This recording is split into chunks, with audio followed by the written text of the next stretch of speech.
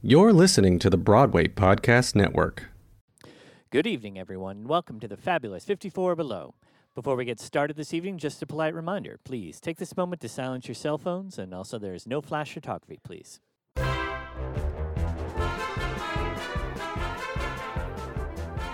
Welcome to the 54 Below podcast. I'm Nella Vera, the club's director of marketing. Our guest today is a two-time Tony Award nominee who is known as one of Broadway's funniest ladies, with credits that include Mean Girls, Disaster, Hello Dolly, and Sister Act. Most recently, she played Sarah in the Broadway revival of Company. On January 20th, she returns to 54 Below with her solo show, Can I Get Your Number? Jennifer Simard, welcome to our podcast. Thank you for having me, Nella. It's a privilege to be here. And hello, Patrick, who's on our audio today. Thank you for taking such good care of me. We are so excited to have you at 54 following the absolute spectacular success of Company on Broadway. When your name was announced in our office, people were literally cheering and lost their minds. So you have so many fans in our office. Can you tell us what that experience, what Company was like? I mean, it was groundbreaking, critically acclaimed production of a Sondheim show with Katrina Lenk leading the amazing Company. And who is not obsessed with Katrina Lenk? So can you tell us a little bit about that process and how you became involved with it and what it was like? Yes. How much time have you got? Because I don't know if you heard, something happened right in the middle of production. I was happily ensconced in Mean Girls on Broadway, and if I had had my druthers, I would have stayed there forever. It was one of the best JOBs I've ever had. And I guess it was summer of 2019, I got an audition that August for Company. Now, I was familiar with Marianne Elliott's work, having seen War Horse. And I'd never done a Sondheim show on Broadway, or in New York City, that is. And I thought, well, I'd be a fool if I didn't at least go in and meet this wonderful creative team. Not thinking at all, I stood a shot. So I took a page out of Bryan Cranston's handbook. There's a YouTube video where he gives his number one piece of advice to actors, which is to go in and don't try to get the job. Go in and do what you do, which is act. So I interpreted that as, make the choice that you see as the role, and they'll either want it or they don't. And much to my surprise, I made a choice and they wanted it. So I guess I found out that fall that it was going to be me. So we started that January, and it was heady stuff, and we were coming in hot and about to land that plane on the runway when Coco Roro happened, right? The coronavirus. So we were on pause like everyone for about 18 months or so, thereabouts. So coming back was a much different experience than where we'd left it in many regards, and I think we're all well versed in what those are, so I won't spend the time to talk about that now. However, the psychological and emotional impact was there. And I think it deepened everyone's performances, to be frank. And that was a positive outcome.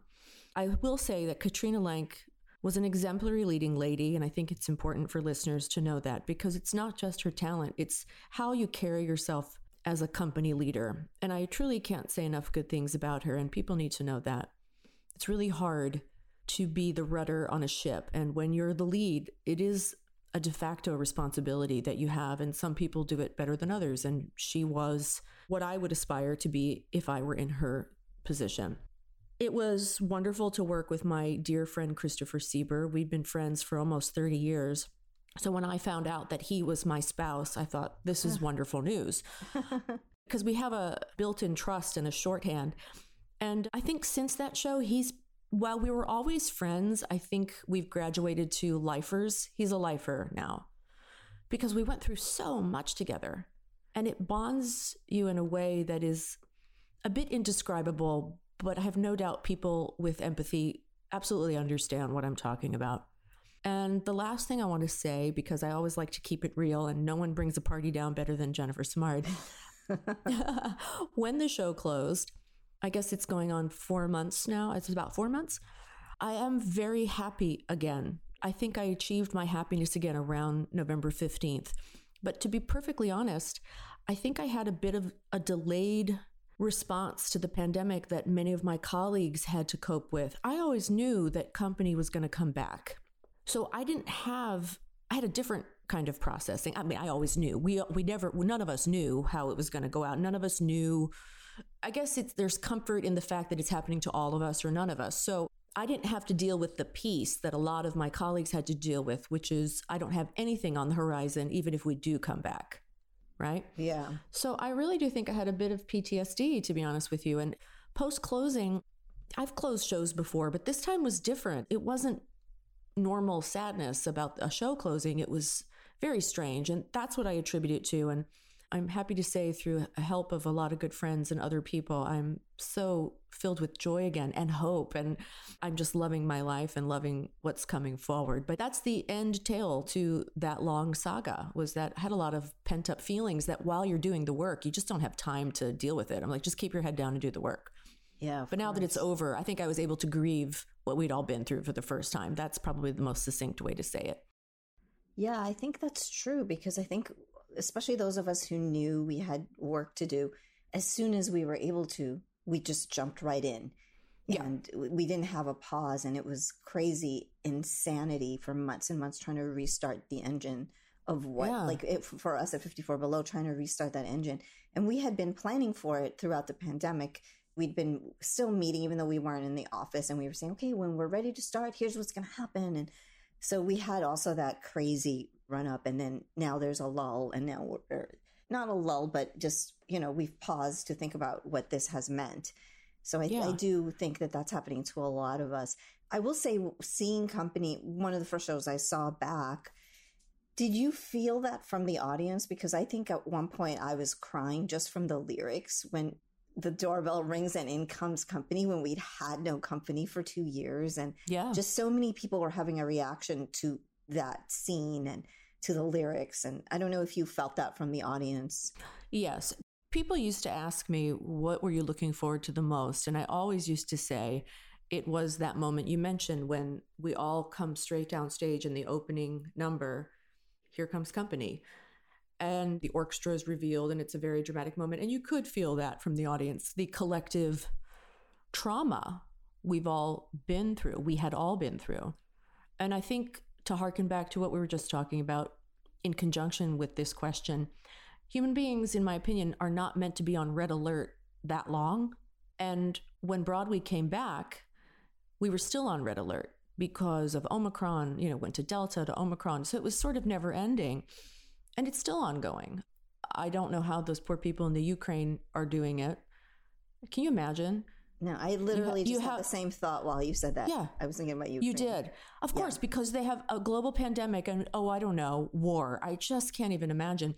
I do want to say that my favorite lyric in regard to what you talked about, besides what we just discussed, was a lyric that my partner, Christopher Sieber, sang.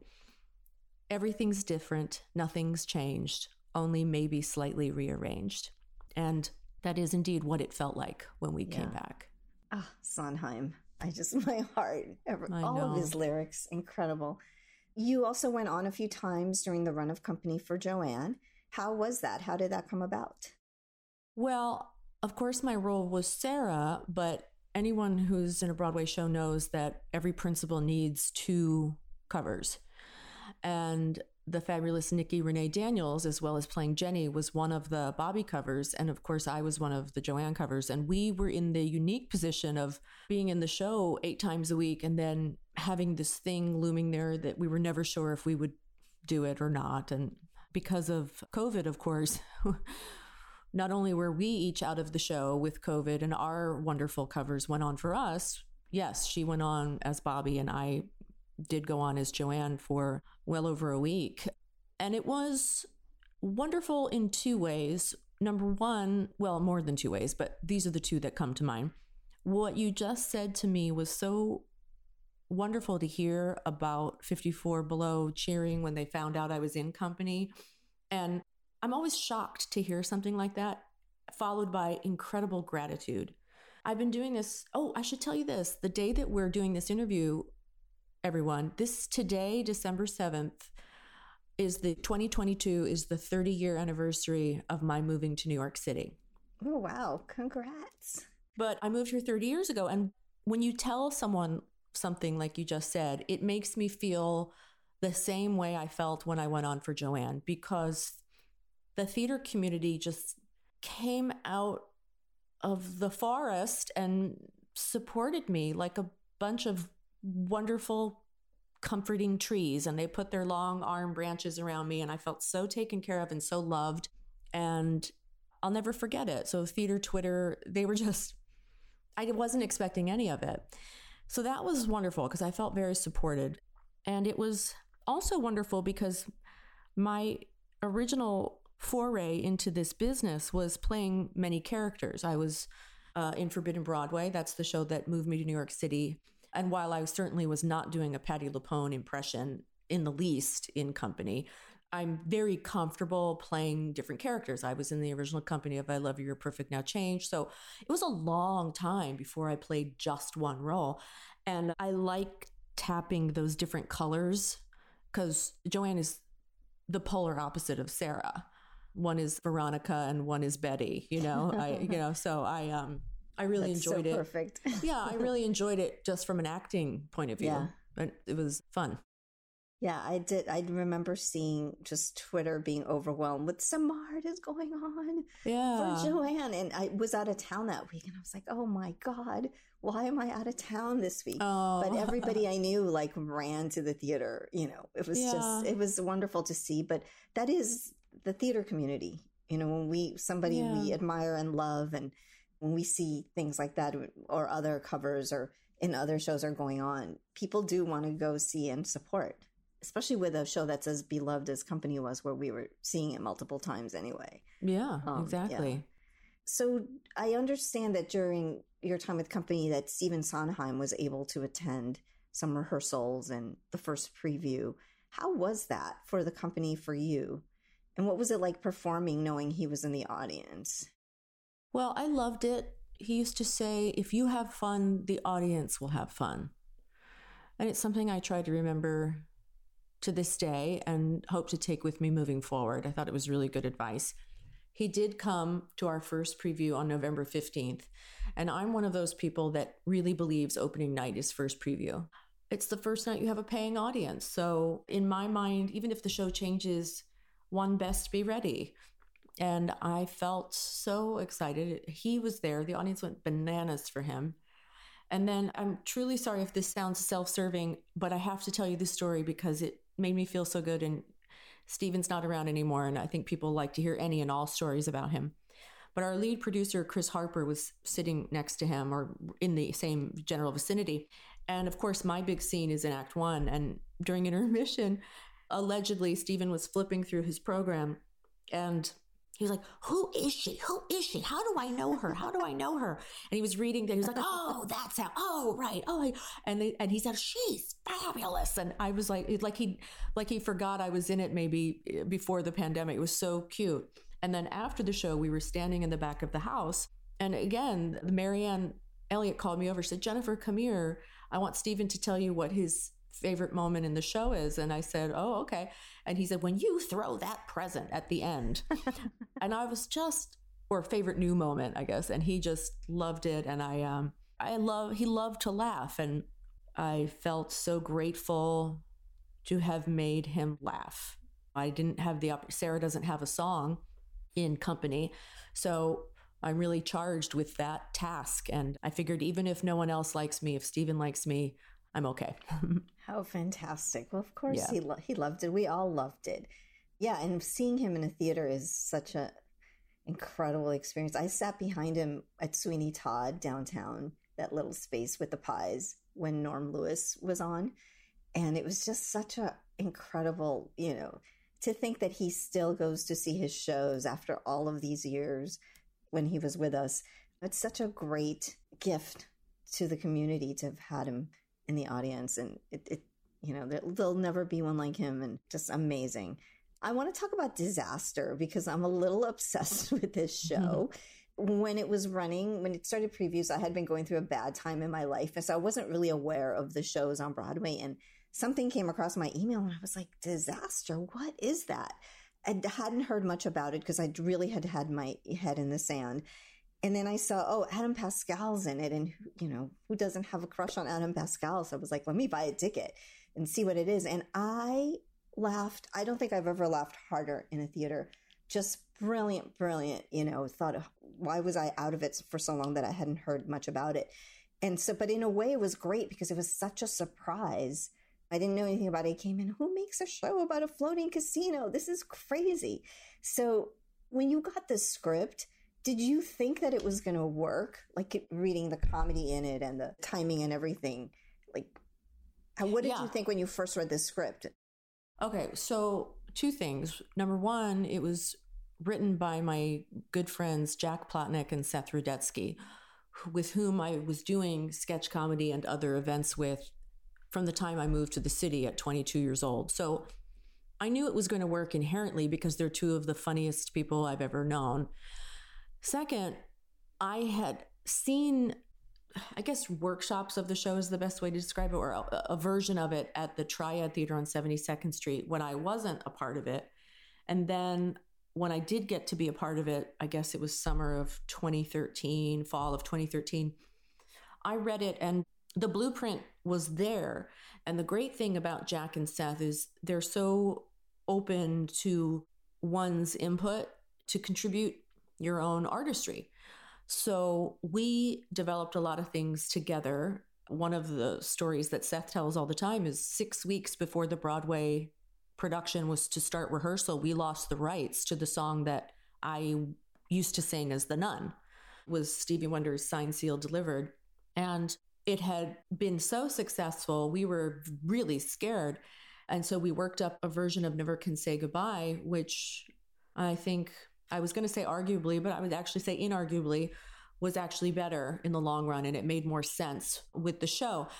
But it's also a lesson in not being afraid to go back to the drawing board and to try to work through your fear, because sometimes in loss is great opportunity. I remember telling him it was over Thanksgiving where I found out. And I said, you know what, Seth, we're not just going to make it work. We're going to make it better. And even if we hadn't made it better, you have to try and go in with that mindset. I'm really grateful for the opportunity and for them letting me fill in the gaps where I thought I could. And by gaps, I mean the negative space. You asked me about the script. I really believe in comedy. It's so important to know how you come in and out of a scene. What is going on in the negative space, in the commas, between the words. And they really were on board for all of that. So I appreciated them. You received a Tony nomination for your role as Sister Mary Downey. Do you remember where you were when you found out? And were you surprised or were you kind of like expecting, just because the reviews had been so great for your performance? Hopeful, not expecting. I would be lying and disingenuous if I said I wasn't hoping for that. I was in Cold Spring, New York, and I said to my husband, let's go somewhere that's public so that if it happens, it's not a home or an apartment. It's not someplace where we may not be years from now. But if it's in a public spot, we can always revisit it. And I said, here are my caveats. I want to be in a place that I love so that if it's the best news, we can always come back there and celebrate. And if it's not the best news, I can come back there because it fills my heart. So the place we chose was the Bandstand gazebo in the village of Cold Spring in upstate New York. It's right on the Hudson River, and it looks out over West Point to this, to this, just to the left if you're facing the water, I guess southwest, and then up to the right is Storm King Mountain. And my oldest brother was a West Point grad, so I'd been going to that region with my family since I was 12 years old.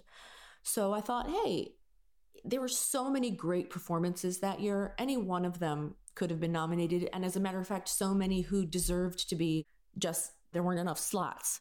It's not like I was better than these people. It's that it just happened to be my time, and I'm grateful for it.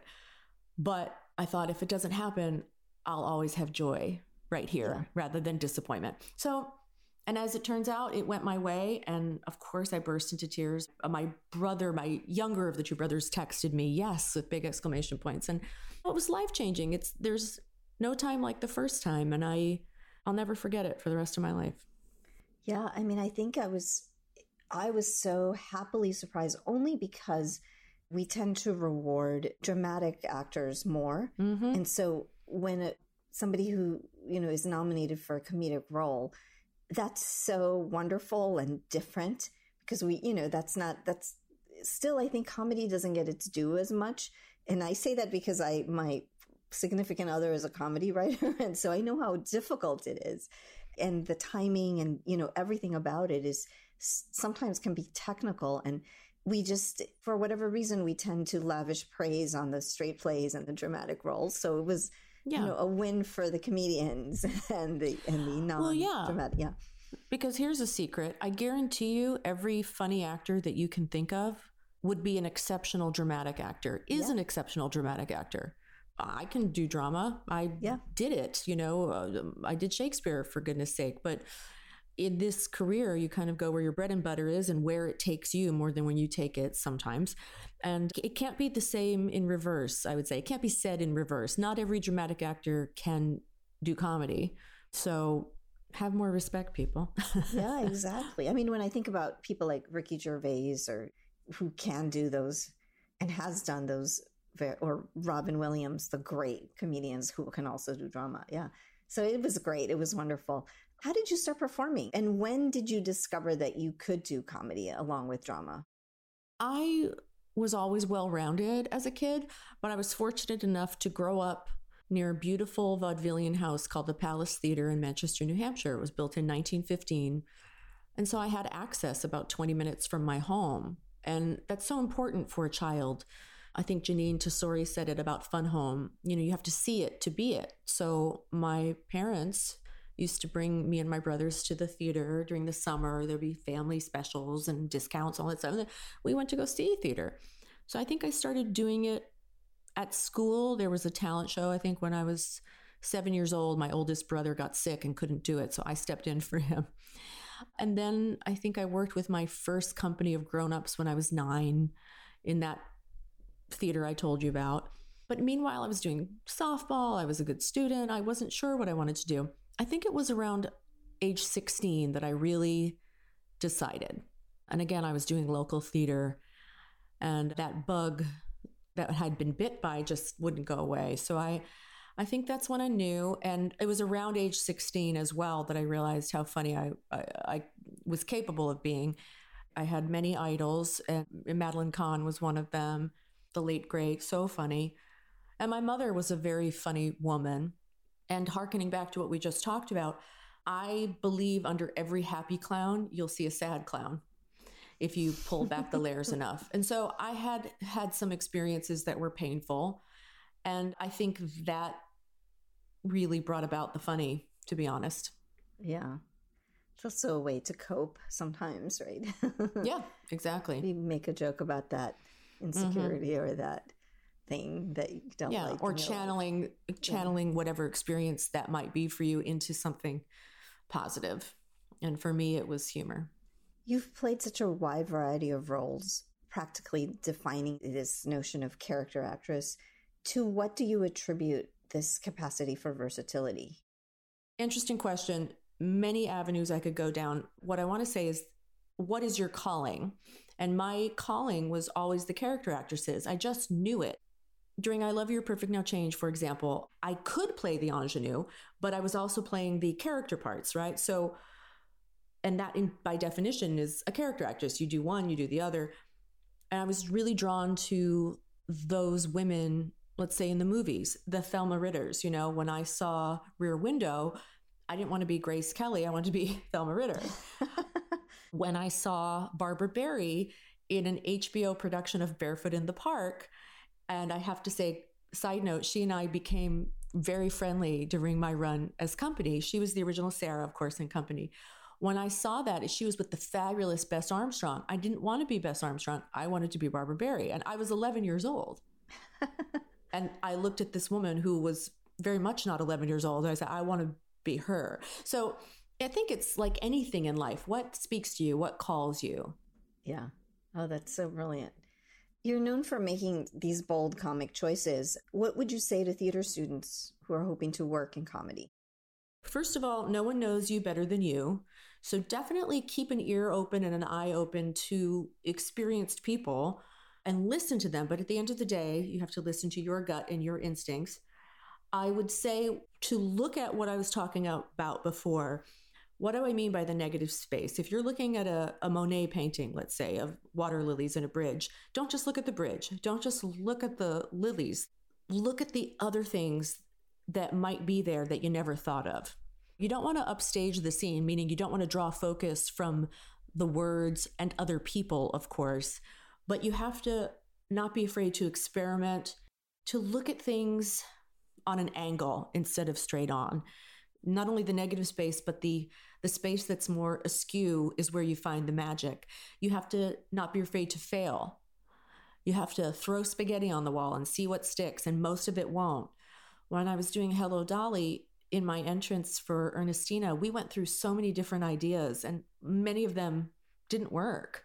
And you have to be willing to fail, is what I would tell them. Be willing to fail. Did you ever consider going, the Second City SNL route rather than Yes. theater? In fact, yes. In fact, the fact that I'm in New York wasn't the plan. I was actually going to go to Second City. I was planning on moving there. But as it turns out, I ended up moving to New York through many different reasons. But a friend of mine got me an audition for Forbidden Broadway, and I came down and, again, didn't think it was going to happen. And it did. Gerard Alessandrini called me when I was living in New England and said, "Do you want to move to New York?" I said, "Yes, sir, I do." So life, what did John Lennon say? Life is what happens when you're busy making other plans. So yeah. And I would have loved to have done Saturday Night Live, but that's just not, I never got an audition. It's just not where my path took me. So it was very funny when I did Mean Girls and there's Lorne Michaels as my lead producer, I should have gone up to him. I should have said, "Boy, did you miss your chance." No. It's so funny. I know so many brilliant theatrical comedic actors who are like, "Yeah, I never heard back after my SNL audition." And I'm like, "What?" Well, and they got a step further than I did.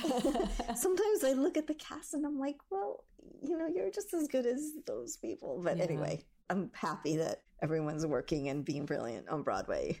Tell us about your upcoming show at 54 Below and where the inspiration for it came from. I'm really excited about it. It could have many titles, by the way, but we settled on, it could have been Second Banana. It could have been Leading Ladies. We settled on Can I Get Your Number because I'm basically doing an homage to all of the amazing leading ladies I've worked with, or many of them, because to be honest, it would be a 3-hour show if I did all of the leading ladies I've worked with, whom I love. I know, we kick you out after 75 minutes. I got it. It's perfect. It's good timing. But I have been lucky enough to make a career essentially being the second banana in many shows. And I have had the incredible fortune of working with people I grew up admiring my whole life.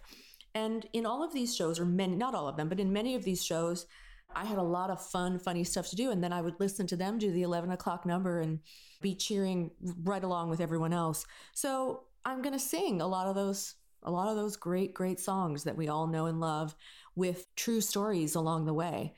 That's the great thing about this show is that whatever patter there is, really isn't invented. It's all true stories. And they're, if I do say so myself, pretty hilarious with some touching stuff in between, because like I said, at the end of the day, I'm a sad clown after all. So, yeah. Well, we could not be more excited for your show. Thank you so much for joining us today. It's been a real pleasure and an honor, of course. The pleasure and honor is all mine. Thank you for having me. So for everybody listening, we have some tickets left for Jennifer's performances on January 20th and 21st. Not a lot. So if you're interested, better snap up those last few tickets that are remaining. 54below.com. And again, it's January 20th and 21st at 54 Below. You've been listening to the 54 Below podcast, part of the Broadway Podcast Network. Subscribe and rate us on Apple Podcasts or your favorite podcast app. Hey, it's Leslie Odom Jr. here on the Broadway Podcast Network to tell you about the Rise Theater Directory, a program of Maestro Music. Rise is a national online resource designed to connect and empower backstage and administrative and creative theater professionals from underrepresented backgrounds. If you work or aspire to work in the theater community, this can help you find your next project. And if you hire theater professionals, search the Rise Theater Directory to find your next team. Create your profile now and get more information by visiting risetheatre.org. That's theater with an RERISETHEATRE.org, because only together we rise.